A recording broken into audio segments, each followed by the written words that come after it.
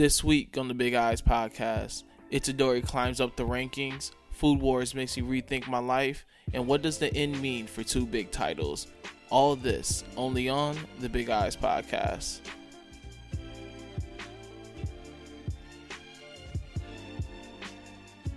Thank you guys so much for tuning into this episode of the Big Eyes podcast. As always, I'm your host, LJ. Oh man, I'm happy chapters are back. I know that more delays are coming. Everything that's going on right now has been making me dig deep in my bag of trying to be creative and continue to push out more new and just all types of content for this show. It's been fun though. It's been giving me a chance to look back at things that I haven't read before, catch up on things that I'm behind on. I'm very excited, very happy for to be doing those things, and just more things I'm gonna be talking about soon. But the delays though, it is what it is. I understand. Hopefully everybody, all these writers, these creators are all staying safe, and thankfully that they're still giving us the content that we want. But but yeah, I've just been trying to dig deep into way more stuff and expand the content on here. Been having fun with it. But let's get into this week's episode.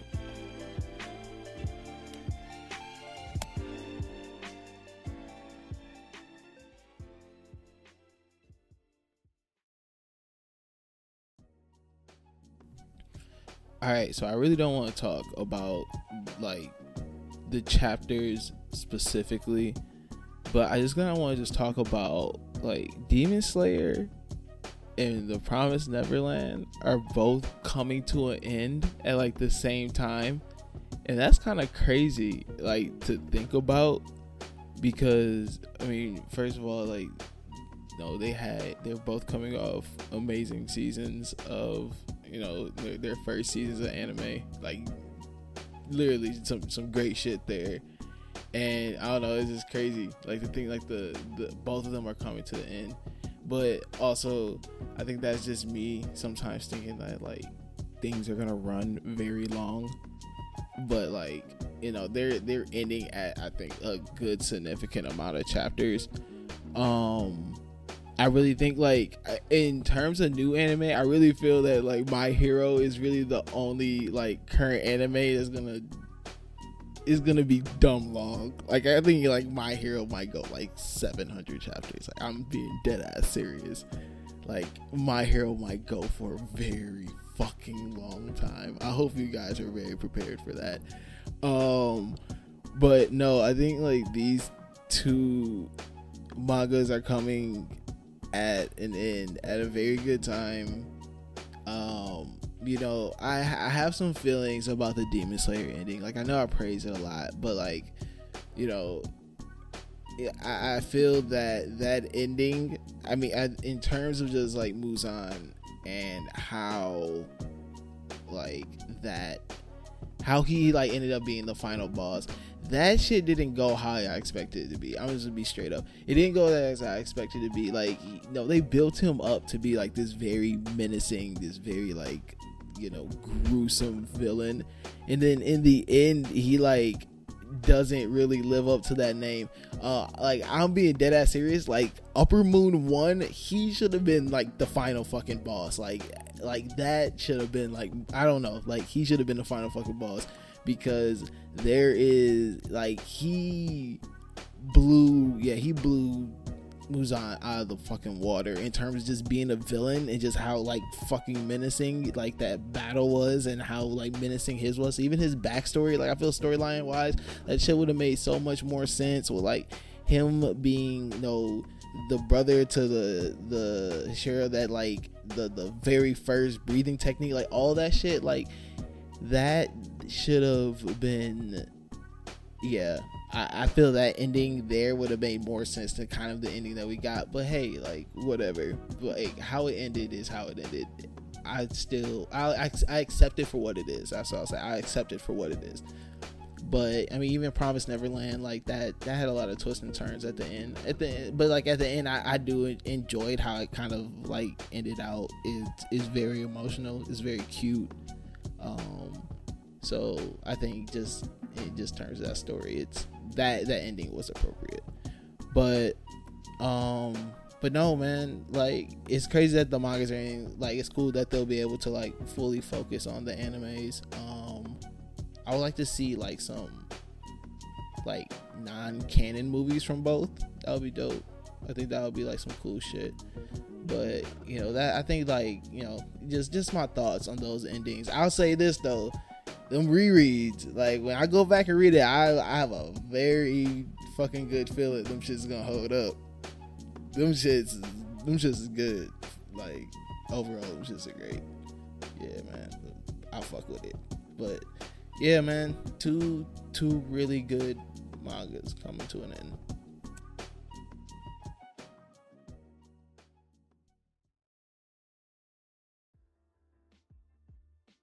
The latest chapter of Jujutsu Kaisen, it really solidified for me personally that Yuji is one of the top 3 protagonists right now. Like, and to be honest, it's not, I won't say it's not close, but he's in the top 3. He needs to be in the top 3 conversation. He needs to be up there with the guys, you know, with the Dekus, with, you know, Tanjiros, all that. Like, he needs to be in that conversation. Especially just as, you know, not even just with this last chapter, of just how they write him. You know, with most, protagonists, especially in shonen, where they're showing these guys who are either learning a new skill or showing potential and whatnot. They have these, you know, when they're, you know, going against their trials and, you know, going against their enemies, they show them usually off as weak, and they, you know, they have to dig deep and do all these things. But like usually, you know, even when he's learning stuff and you like, you know, you're seeing the moments of growth, they don't make him look like pitiful. Like sometimes, you know, they be making the protagonist look pitiful for a moment, and then they have to like dig deep and they get like a lucky shot. Like him, they make him look strong like throughout, and even with his friends and people that help him along the way, they make him look on par with everything else that is going on, and that just makes him so cool to me. I mean, even just his design aesthetically, like he's just a cool looking character. Like low-key, I really want one of those like school uniforms, like those Japanese school uniforms, which is just so heat. But in this chapter though, this fight between Choso and, you know, Itadori, it's amazing. It's, you know, it keeps you on your toes. It, once again, even in a moment where he's fighting an opponent stronger than him, and has to get help, he still looks strong, and he isn't, you know, he doesn't seem helpless. He doesn't seem that he is, you know, like I said, he doesn't seem pitiful. He just doesn't seem like he's pitiful, and that's like my favorite thing about him.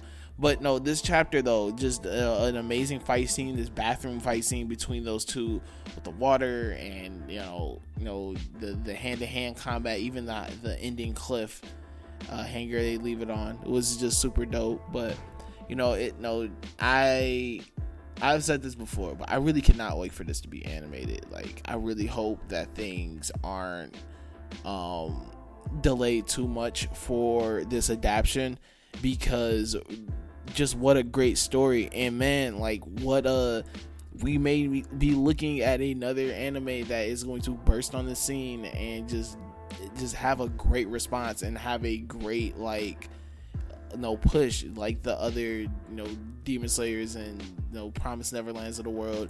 Niggas been going crazy. Like creators of shonen anime right now are just been growing crazy. Like there's so many really good stories out right now that is happening, and this is definitely one of them. I don't really remember a time where there's just so much heat just dropping like back to back to back, like all this stuff going on.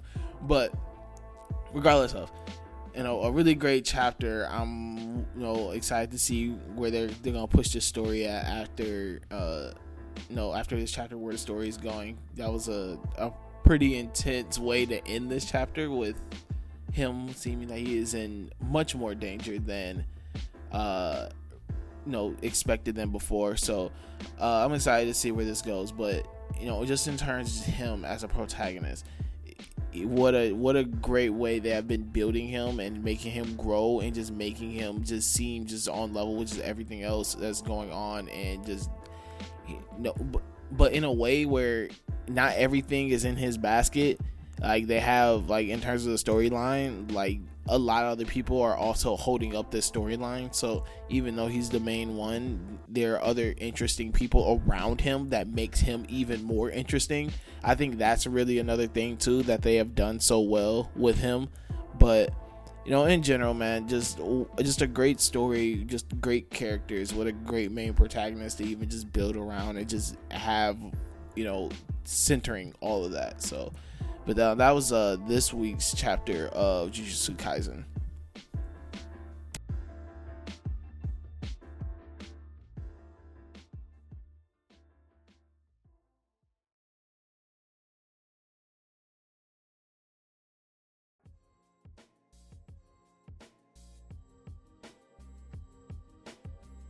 So I had to tap back in with Food Wars because I just needed to change the pace with a lot of stuff that I've been reading. Like, I've been trying to catch up on a lot of stuff, and so I've a lot of stuff that I've been reading in terms of plot and all these other things, like, they've been all pretty similar.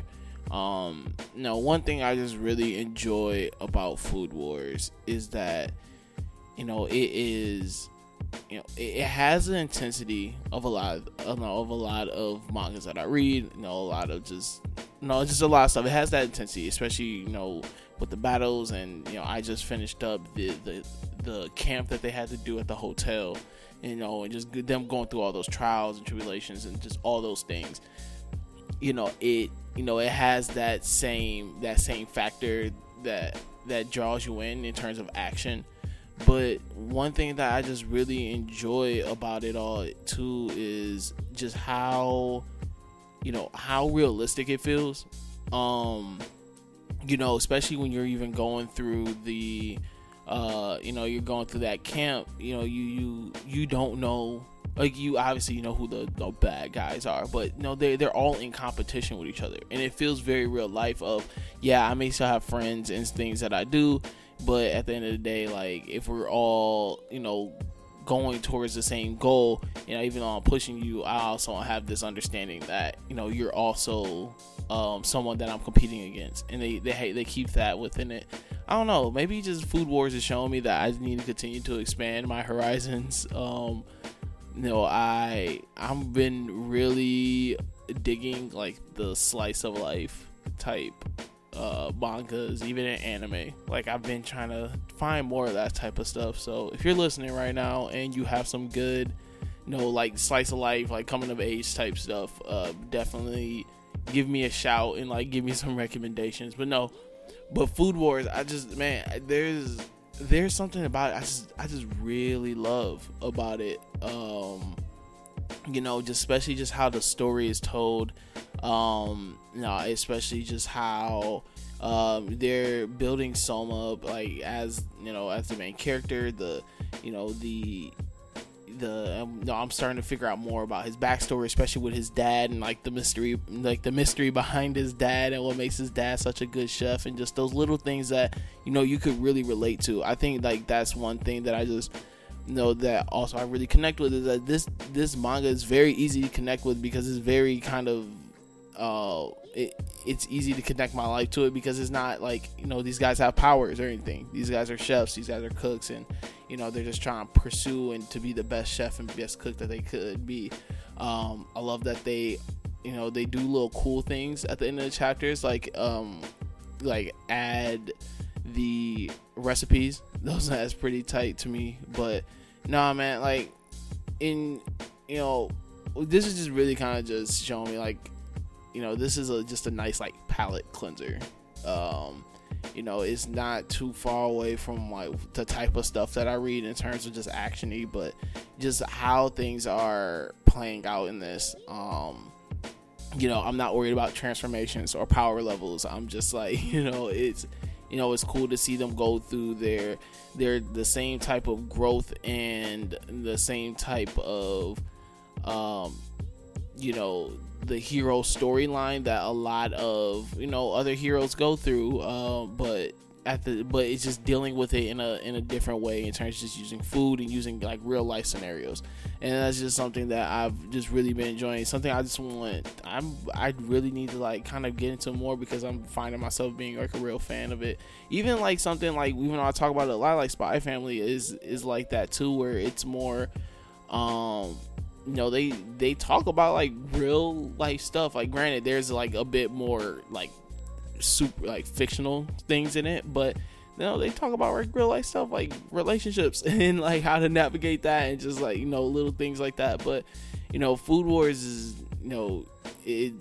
tapping back into it's been really fun. It's also really like beautiful, like how the food is drawn is really beautiful and it's really appealing. And man, like it's very like visually appealing, and that's cool, because like working in restaurants or seeing plates and like seeing food, presentation is such a big thing. And I like how they like actually put an emphasis on this, of like when they draw the food or when they like show the food being cooked, adding that like extra zing into it, just to make it just feel much more realistic and much more like this is like visually appealing. But no, yeah, man, just reading Food Wars though is just really letting me know, like I'm starting to wanting to get more into more real lifey things, and just trying to find more mangas that are a little bit more like I said, slice of life, coming to age type stuff, more just real life stories. I'm starting to feel that. I'm starting to catch that wave. I wasn't on it like that much before. Like I said, like technically it's still shonen, but I was really heavier into the actiony stuff and whatever. But I'm starting to expand my horizons a bit. I want to start digging deeper into the to more stuff. So if y'all have any type of recommendations, please feel free to give them to me. Tapping back into Food Wars was a great decision by me, because I'm a genius. All right.